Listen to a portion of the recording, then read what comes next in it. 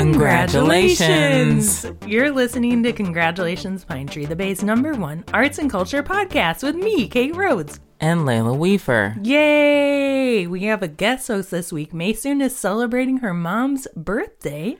Happy birthday, Maysoon's mom. In New York City, of all places, on the beautiful island of Manhattan. I don't know how beautiful it is, but... She doesn't live there, but it's just a fun place to have a birthday, I guess. Maybe.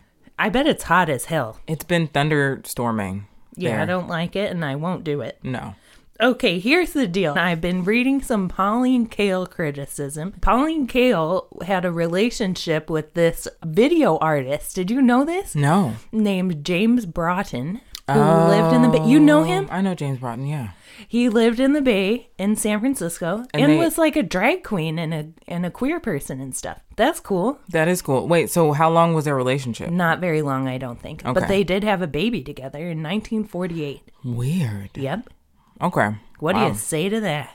Don't fuck a video artist. Oh, great. Sage advice there. I'll tell you that much. I'll tell you that much is true.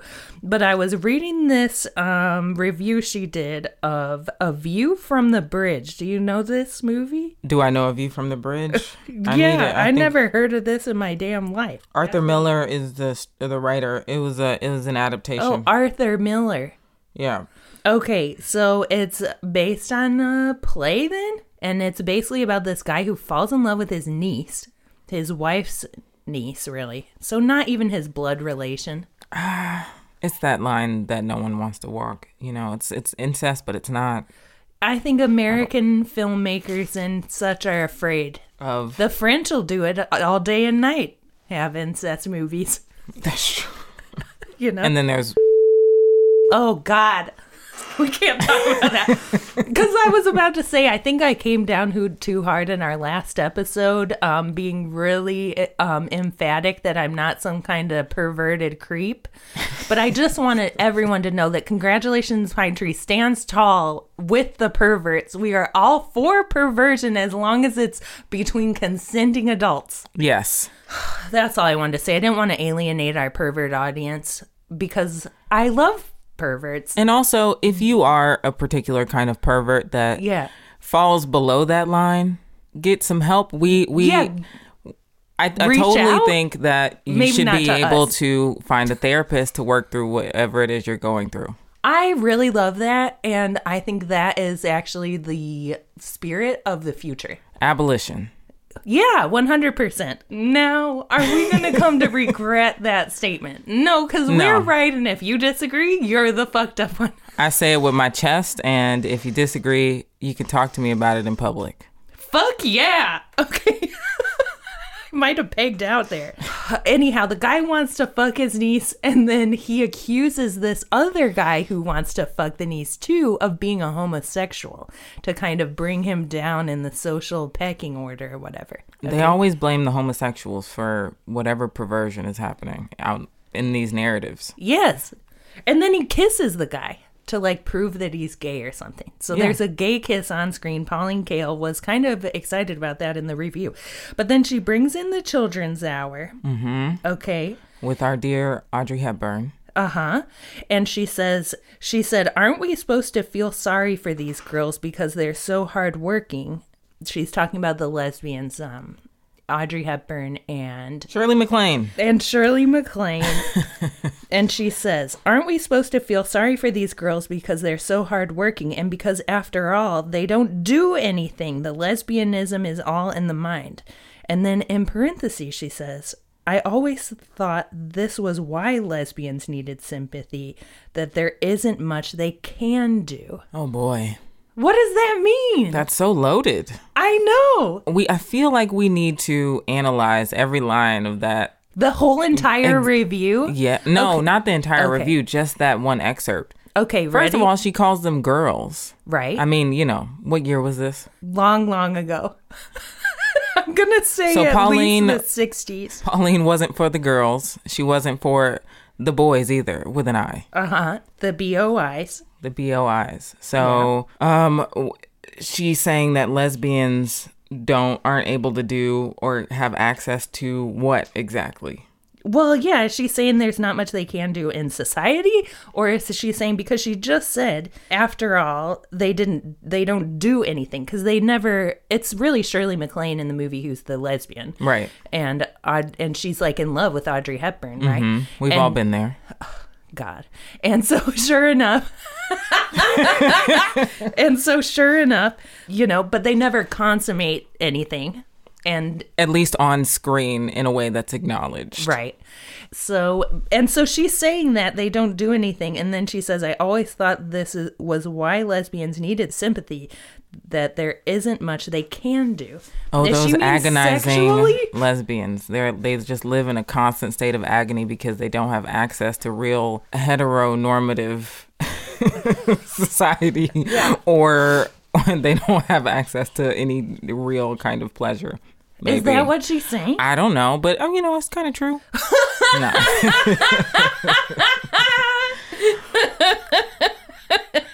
Take that back. I love that. And then I have to tell you, I don't know. It's kind of weird. It's pretty weird, I have to say. This is from a book called I Lost It at the Movies by Pauline Kael. It's a collection of reviews and writings. I was told about it by my friend Gabe Garza, and there are only 12 mentions of lesbians in here. And how big is the book? How many pages? What about the word gay? It's over almost 300 pages. So 300 pages, lesbians only mentioned 12 times. Yeah, you better be mentioning lesbians on every page if you're writing a 300-page book. Especially about film. Exactly. But yeah. I bet maybe she mentions gay more. I bet she mentions communists more, too. In the 60s, definitely. Yeah. That was a hot topic. Okay, well, I feel we've put that topic to bed. Do you want to explain why you are so interested in Pauline all of a sudden? Just because I was talking about it with my friend Gabe, and she lived here in the Bay Area. I feel like people talk about her all the time. I took a criticism workshop. Film criticism workshop. It was just any kind of criticism with an art writer from LA named Christina Catherine Martinez. Oh, yeah. You know her? Not personally, but she's great. Yeah. And so I took this writing workshop and I was like, am I a critic now? Well, but then I was like, well, I kind of have been a critic because of the podcast. You are a critic. And so then I was like, maybe I need to really take it seriously as a craft. Well, how do you think it's worked out for you? Horrible. Don't be so hard on yourself. I mean, well, this actually folds nicely into another topic we were wanting to discuss. Which was? About the new waves of artists. Yeah, well, it actually, so I have a perfect segue for this. I went to the Headlands Grad Fellow exhibition opening at the Lab last night. Mm-hmm. And it was curated by Mark Mayer. A gay man. Yeah, I love Mark Mayer. And he was, I went up to him and he was standing with this woman who's, dear God, whose name I'm not going to remember because sleep. He introduced me to her as a critic. Oh, wow. And I've never been introduced to anyone that way. And do you identify that way? Hell no. I mean, I am critical of everything, but I'm not a critic. A critic, huh? Yeah. He said artist, curator, critic. Okay. Huh. And I said, I'm not a critic. But anyway, so this ties into the ways that we see waves of generations happening in the Bay Area. Yes. And now we are moving from being new into being old. Are we though? Well, when do you stop being new? Well, I've heard some, where they break down like emerging versus mid-career versus established. On the books, me and you are still emerging. Okay, but like, what does that mean? It means you're definitely not emerging. I definitely still am. You have your wings out. They're totally dry. That's not true. To someone in New York, I'm definitely fucking emerging. Well, what do they want? They want you to be in Documenta 5 times and then you're settled? Yeah. Okay, well, that's a bit much. They want you to have had a museum show. Okay. Does it count if you've been in a museum. You've been in multiple museums. No. Yeah, you have. What multiple museums? You've been in the Mills Museum. So have you. We've both been in the Mills Museum. Does the ICA count? They're new. Yes.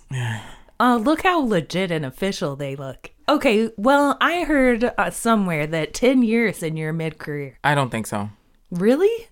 Well, it still hasn't been 10 years for me. Oh, okay. It's getting there. What do you got, another 1-2 years? When did I graduate? I got 3 years. Okay. 3 years until 10 years? Yeah. No way. Yeah, it's only been 7. Okay, but started at the beginning of grad school. At the beginning? Well, started from the first time you had an exhibition that wasn't related to being a student. That would be when I graduated. Really? Yeah. Okay, fair enough. Yeah. Well, I'm older than the dust.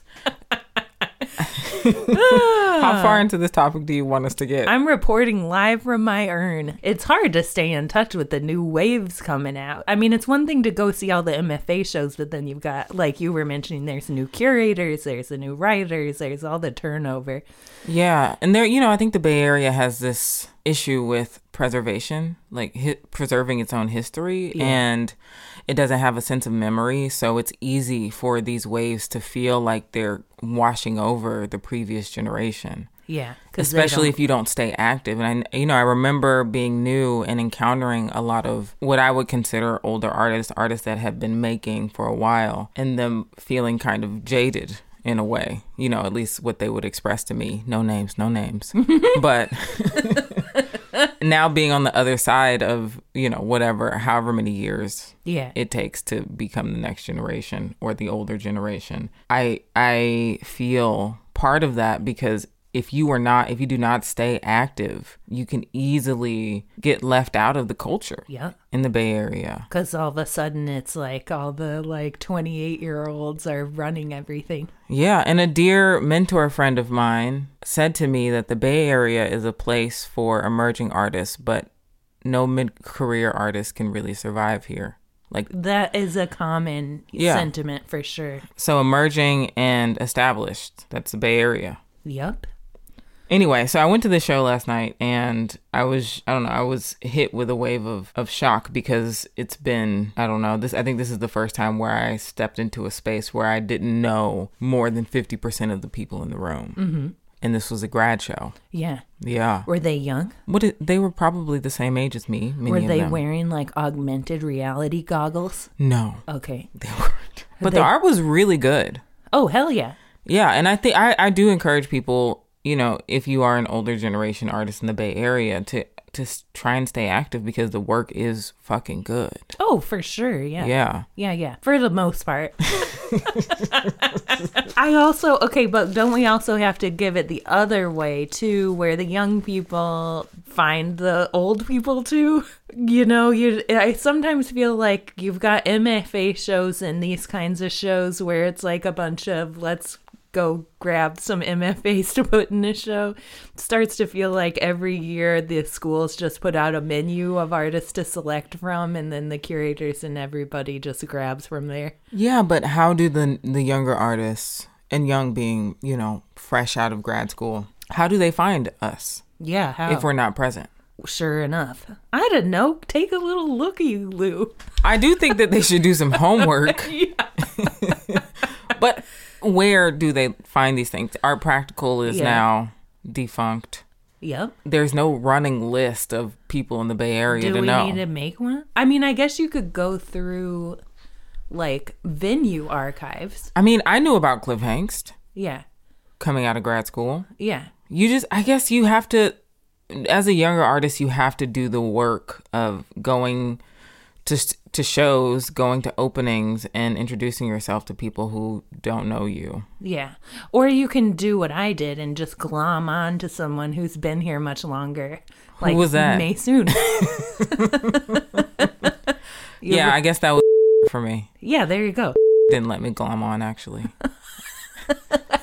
I had to do the work first. You were just hanging by your fingertips on the side. I was just standing waving. You got to delete that. No mentions. Okay. What if I bleep it? But for younger generations and older generations, they both have to do the same work, I suppose. Yeah, isn't that a drag? Yeah. Because we're tired.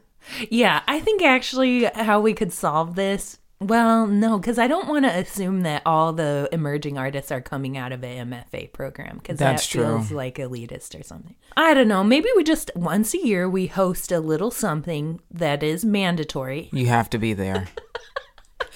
That's just a brief digest. We could get Jeff Gunderson to do it from the SFAI library. We'll just have to go to every art show and do outreach, and then once a year we'll have Jeff Gunderson host a basic bullet train through Bay Area art history from, I don't know, from 10,000 years ago to to today. Yeah.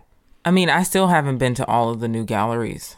No, me neither. The places that have opened in the last year. Well, we should go to those. Yeah, I mean, last night I went to the lab for the Headlands thing, and then there were 2 other openings at Et al. And House of Seiko. Yeah, Et al. In Chinatown has a good show. Everybody go see it. It's called Old Sun, New Sun with Michael Bala, Y. Malik Jalal, Sahar Khoury. Shout out. Brandon Ndife, Umiko Niwa, Gozi Ujini, Peter Saminsky, Jeff Williams. Oh, Peter. Curated by Andrew Sung Taek Ingersoll. That is a four-name name, and I salute it. And that show is going to be up from July 8th to August 12th, so you got plenty of time. And, of course, it's at 620 Kearney Street, et al., their Chinatown branch. Yeah, and then speaking of, new names, there was the House of Seiko opening, which I unfortunately couldn't make it to. I tire out easily these days. I just got top surgery, so if I'm out and about and then I just leave suddenly, it's because my energy is gone. People should be freaking kissing your boots that you're out at all. No, that's not how that works. But after surgery, Jesus Christ, I'd be taking a year off. Anyway. I'd be milking that for all it's worth. Well, I'm trying to. Okay, so House of Seiko. They had an opening last night called Devotional Cachet. Oh, wow. I know, I love that title. Yeah. And I don't know the curator, new name, Alexander Goodwin. Jesus Christ. That's great. Yeah. We need new people to come in, fresh takes. Always. And there are a list of artists. Most of them I don't know, but Gwendolina Cerruti, Rachel Crowther. I'm sorry, I'm going to botch these names. That's the name of the game on Congratulations, Patrick. Steve Kahn, Marewa Miller, who I know, and Mel Paget. Oh, cool. Or Paget. Oh. Or Paget. Okay, really good. You want to do a couple more options? No. Okay. Just stop at 3. Yeah, but that's the show, as far as I've seen on Instagram, I will go by and check it out. But it looks really beautiful. Have you been to that gallery yet? No, I haven't. They had their first show was this guy rubbing rocks together, and Did you go? Yeah. How was it? The longer I sat with it and then I read about it, I actually did appreciate that show. The guy also did this. He made a bell for the door. He forged it out of sand and all kinds of shit, minerals from the bay. He fucking did a metallurgy. Yeah, sounds about right. And I was into that. But, endurance performance hasn't always been my number one favorite. Yeah, there was an endurance performance last night at the lab as well. Sure. Involving a treadmill. Mm-hmm. Yeah. I don't know. Am I just not sophisticated? I think there are, I don't fucking know, degrees of sophistication. Do you ever feel like is there anything that makes you feel like you're not sophisticated? I went to a John Cage symphonic performance once, and I felt like I was on the inside of a pinball machine, and I was like, that seems kind of cool. Yeah, but I was like, I'm just not sophisticated enough for this. I don't know about I don't know about the word sophistication in this context. Sure enough. I think you said to me that you think I'm sophisticated, and I don't know that I agree with that. You watch French films. The French aren't fucking sophisticated. They're the opposite of sophisticated. That's true. They do get the actual legit incest going. Yeah, that's a fact. Yeah. So whenever someone says, that seems so sophisticated, I'm just like, find the weirdness in something. Yeah. If you're naturally curious about it and you enjoy it, then that's just what it is. But if you're drawn to something just because you think it's sophisticated or you feel like it aligns with your, I don't know, pretentious goals. Yes. then that's bullshit and you're not going to get anything from it. So it's actually more sophisticated to be unsophisticated. I think so. I was having a conversation with my collective about this, the Black Aesthetic, because they said that I do high art. Okay. High versus low art. All right. And I'm always trying to push against that. Because I don't think that what I do is high art. I guess high art means you are showing in galleries and museums. Yeah. But I think that's bullshit. Okay, go on.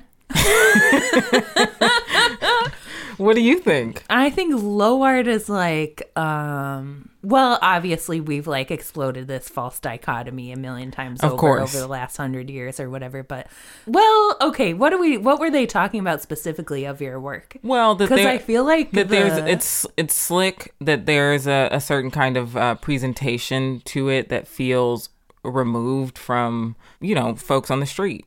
Okay. It feels removed from the everyday. Yeah. And, on one hand, I can see that the museums in general, many institutions are removed from the everyday. But I also think that anyone who works in, not anyone, but most people who work in moving image and film has more of, I can't find my words right now. I think they're able to reach people because it's not just a stagnant object on the wall. Yeah. I don't know. Yeah, I do feel like the average person. Yeah, what is the average person? Just throw a dart and don't hit a person with a dart. Don't hit a person with a dart. Take a printed photo of all the people on Earth, throw a dart, and let's just assume you could hit an average person. Yeah. I think that I don't know. I may be talking out of my ass a little bit here, but I think it's more likely that person would have like some amount of like cinema literacy. You know what I mean? I don't think you need to have cinema literacy to enjoy moving image. Okay. I'm just like, how confused are they going to be approaching like a fucking contemporary painting or a contemporary sculpture versus a contemporary video art piece? What's been your experience of that? I think the same. I think paintings can be quite cinematic though. Oh, for sure. Yeah. Yeah, but I'm thinking like, okay, then throw a dart at all the contemporary paintings. There are video works that yeah, that aren't, easily understandable. Actually, I think all contemporary art is like pretty opaque to the normal person. I don't think so. Something I've been thinking about is video sculpture.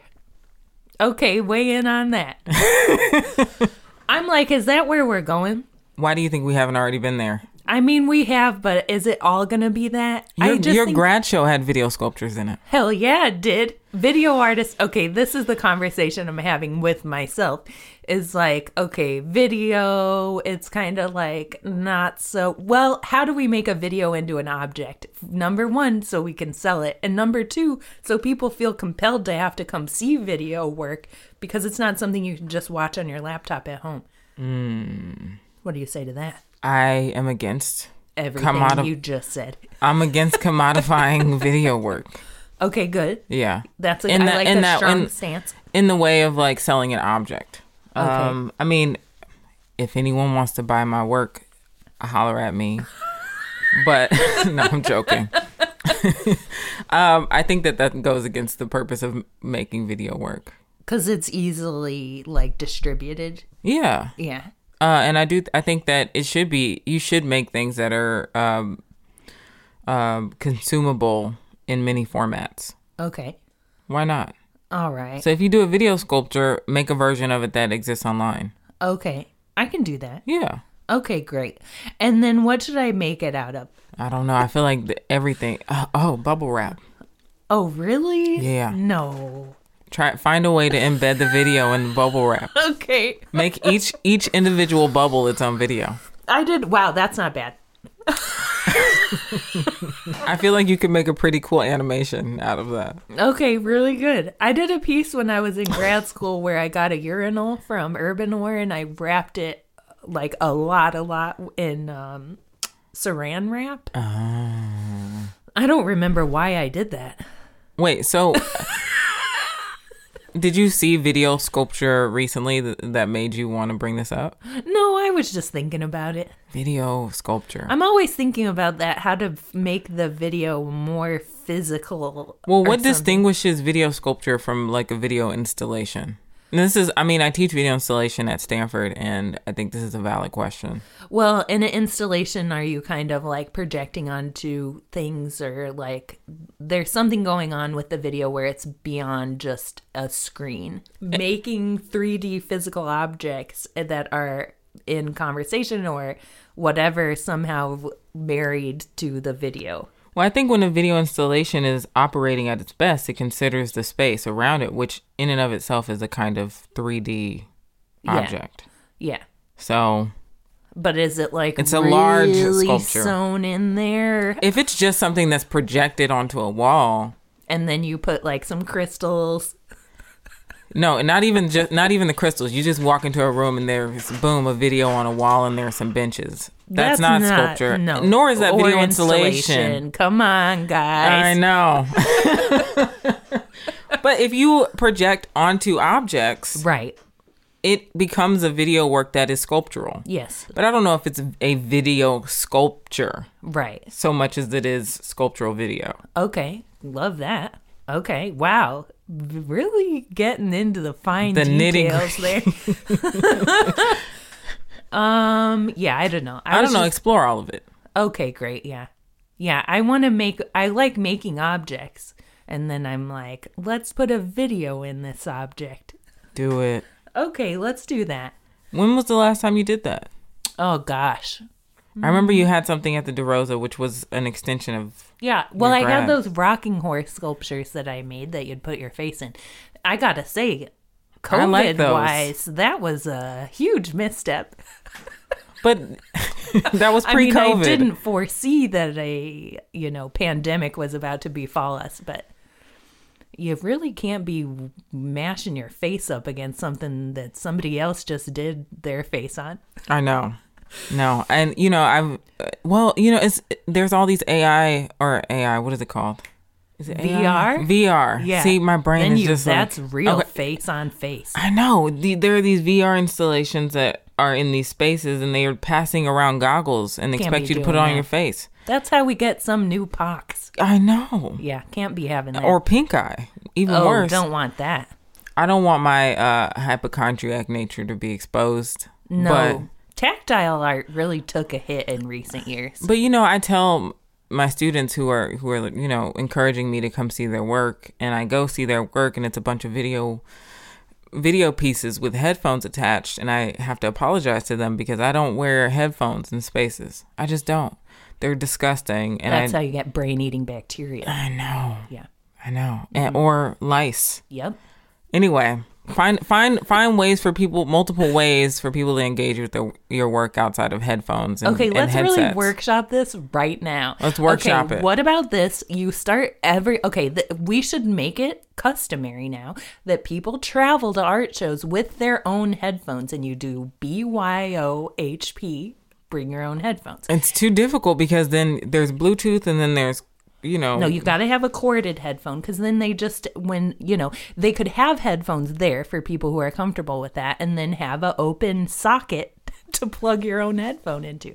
I mean, I guess you could have multiple. You could have the regular 1/8-inch ones like we do for our normal Walkman, and then you could have the big ones for the weirdos who like listen to their hi-fi.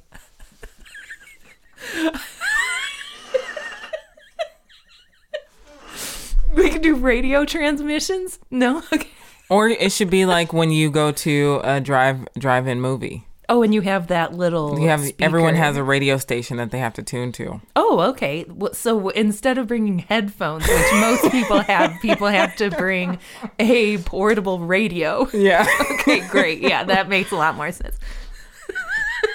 It's just hard. It's hard out there in the world of tactile art. Okay. Well, but no, what are we really going to do? Do we just have to be playing the audio out everywhere? I think we should play the audio out. Should we have that dome that does the kind of like directional audio?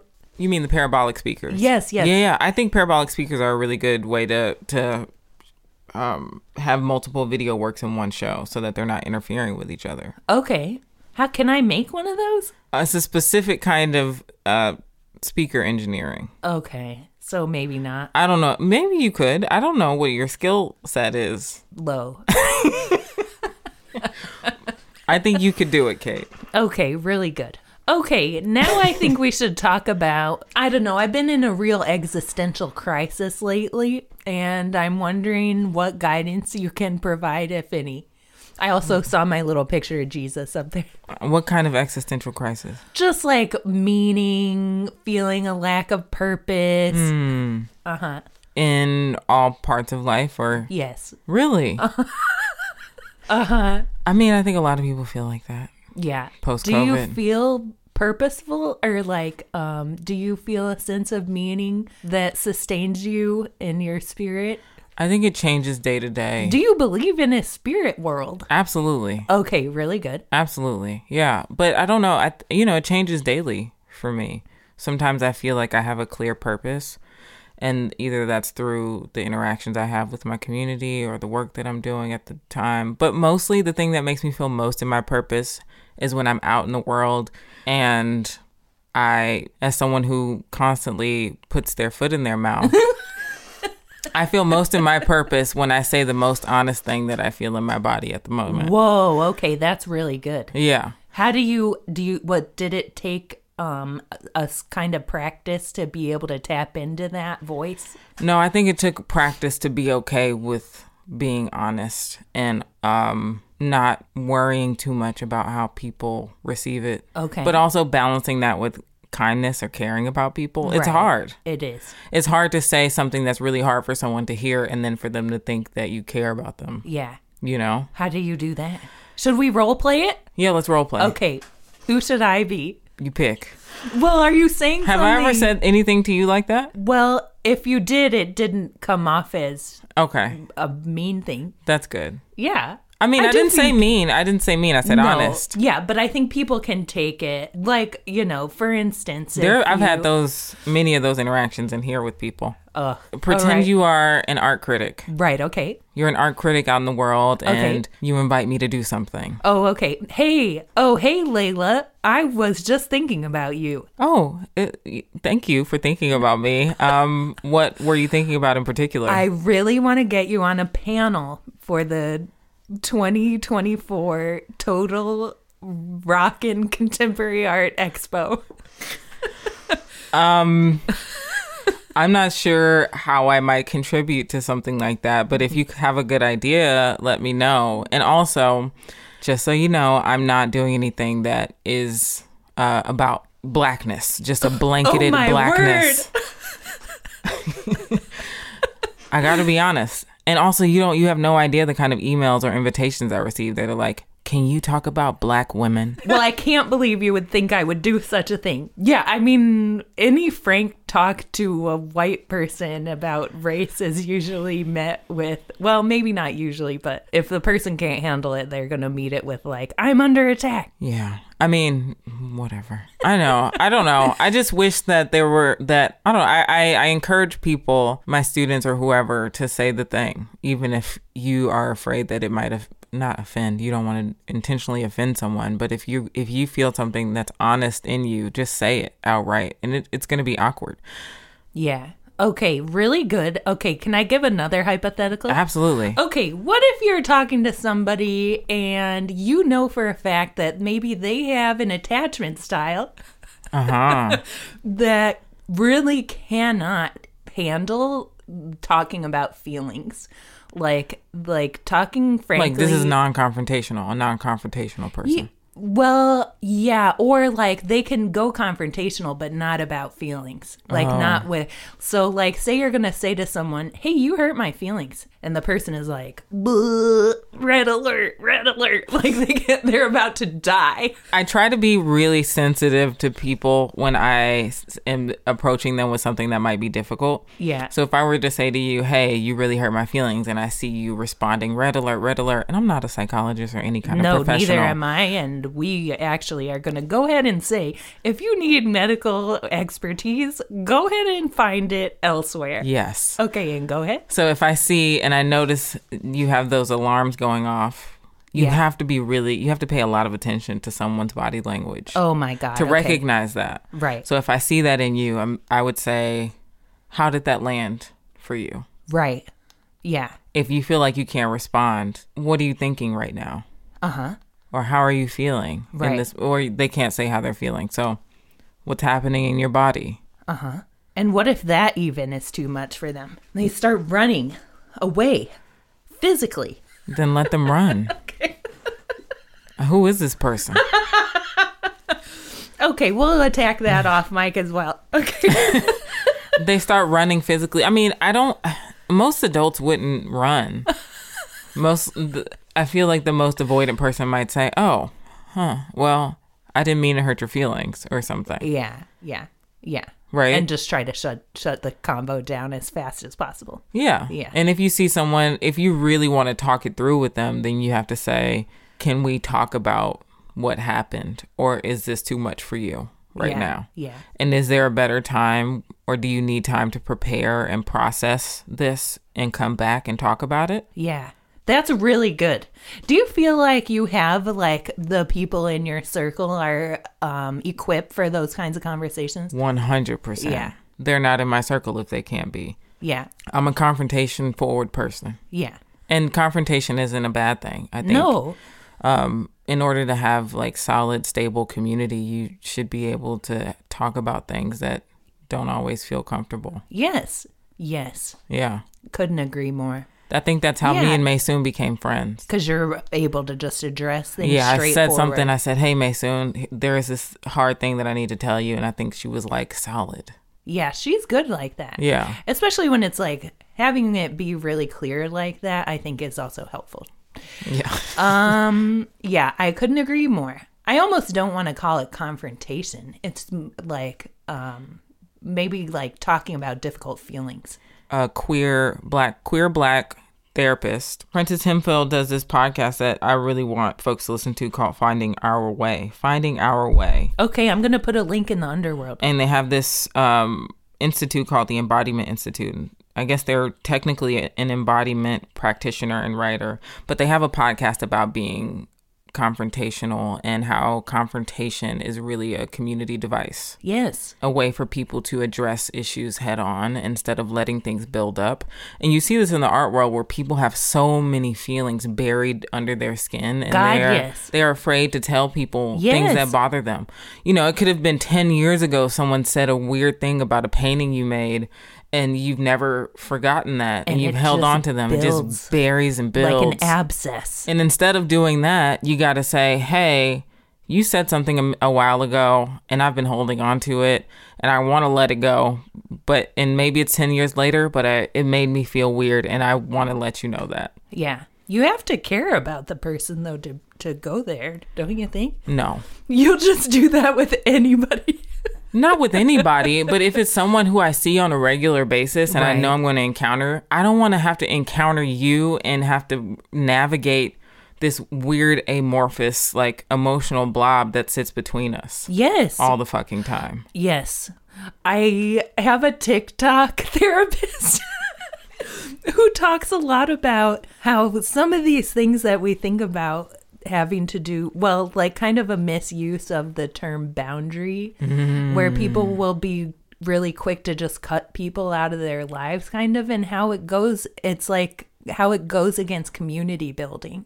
Like that having those difficult conversations is just part of being like actually in society, or like in, you know, actually have real relationships. I think there are some certain people you do have to cut off, though, if they're violent or... Oh, for sure. Yeah. There's some stuff that you can't let slide, or that you can't like get through just with conversation or sometimes whatever. You need a mediator. Yeah. Or therapist. Yeah. Sometimes people have like issues that they can't access. Well, I love that. Okay, well, let's go ahead and round it out with, do you have any food or cooking recommendations? What do you mean? Like, is there a food place in the Bay that you want to really say everyone should go to? Or is there any kind of, special food thing? You know, I don't know if everyone's going to vibe with this because I'm vegan. Yeah, give that up.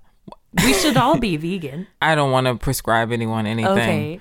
But I'm vegan, and so if you are curious about good vegan food that isn't whatever you might imagine bad vegan food is. Satan. Exactly. Satan, tempeh, tofu. I like There's tempeh, really good vegan food in the world. I like tofu. If you are curious and you feel comfortable enough to ask me to hang out, I would love to go out and eat some vegan food with you. But Wild Seed in the city is really good. Oh, okay. I haven't been there. It's great. Every time someone comes in town, my parents, or if I go on a date, you might see me there on a date. Wow.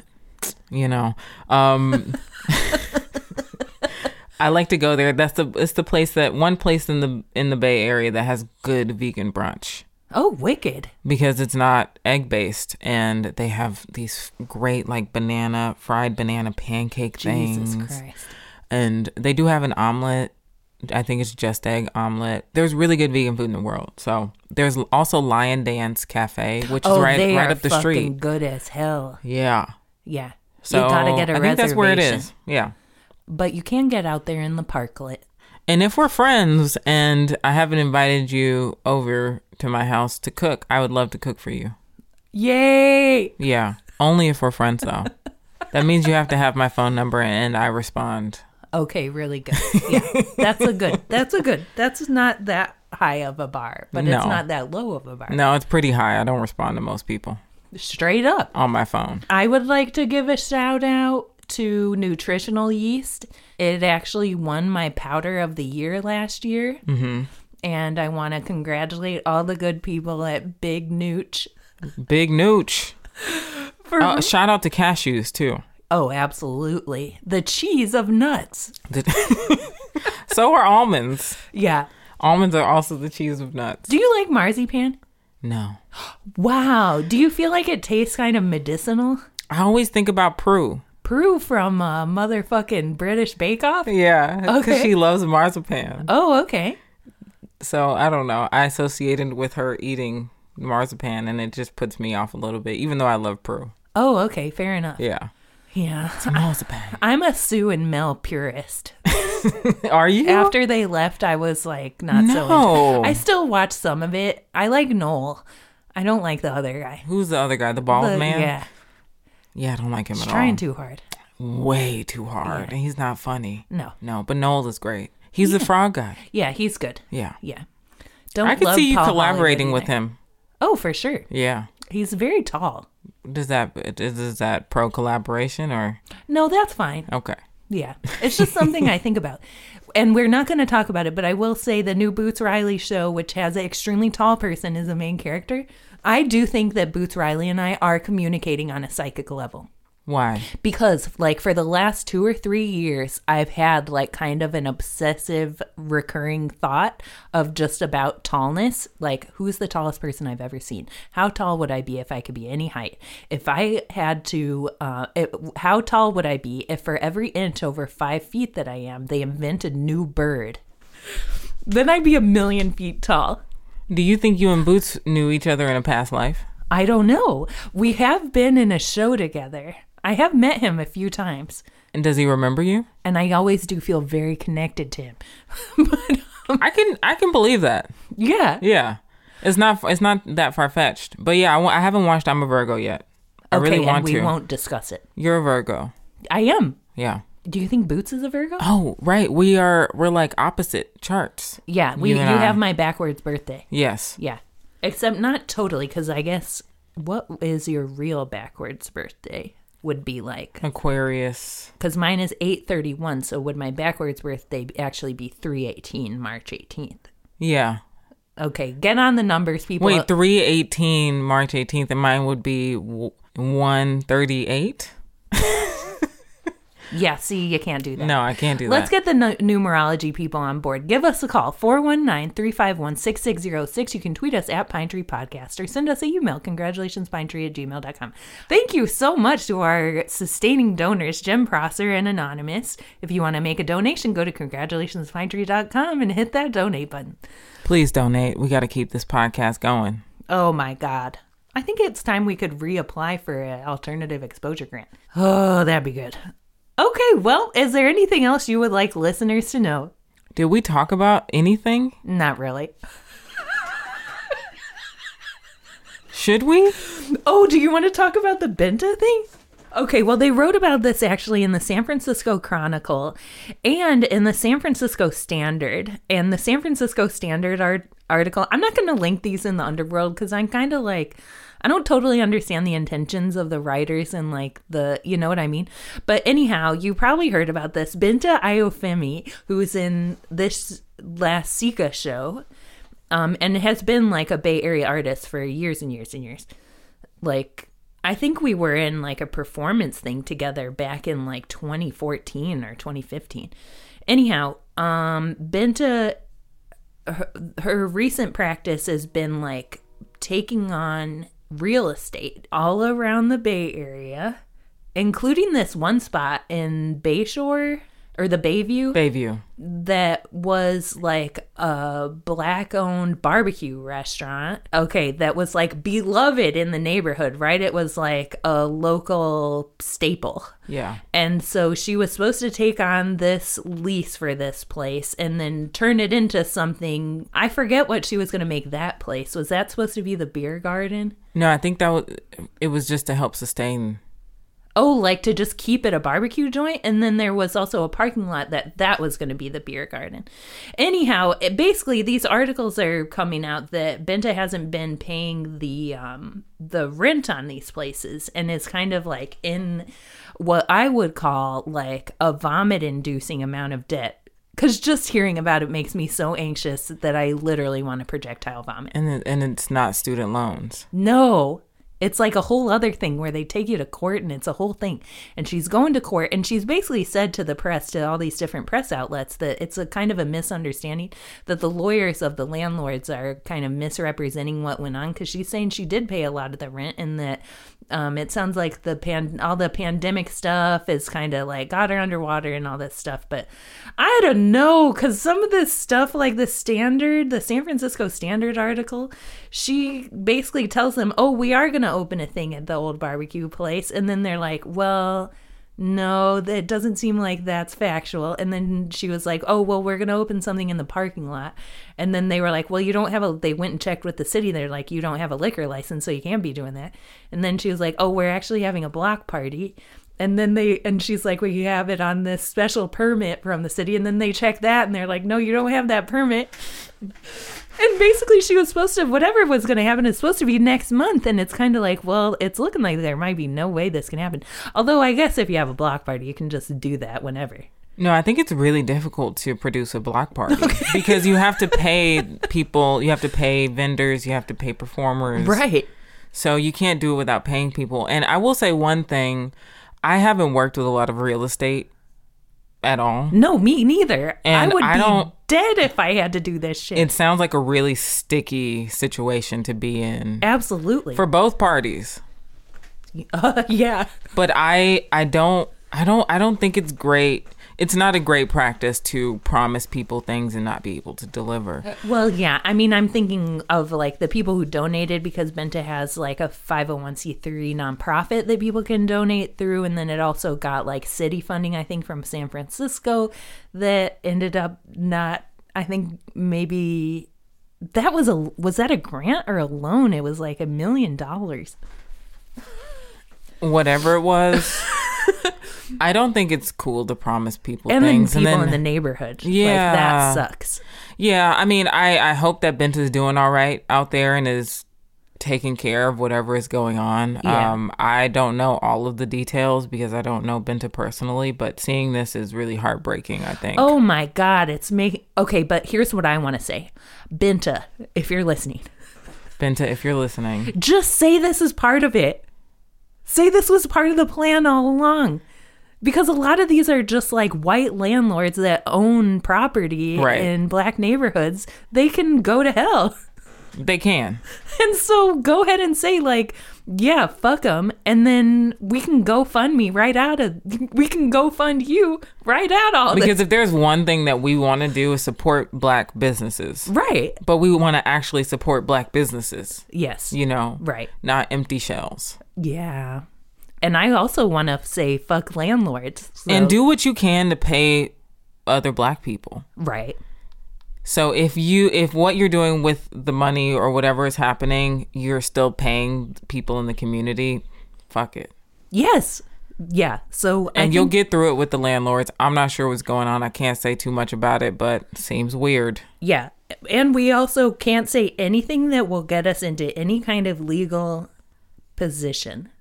Yeah. And that's why this podcast is actually satire and a parody and an art project.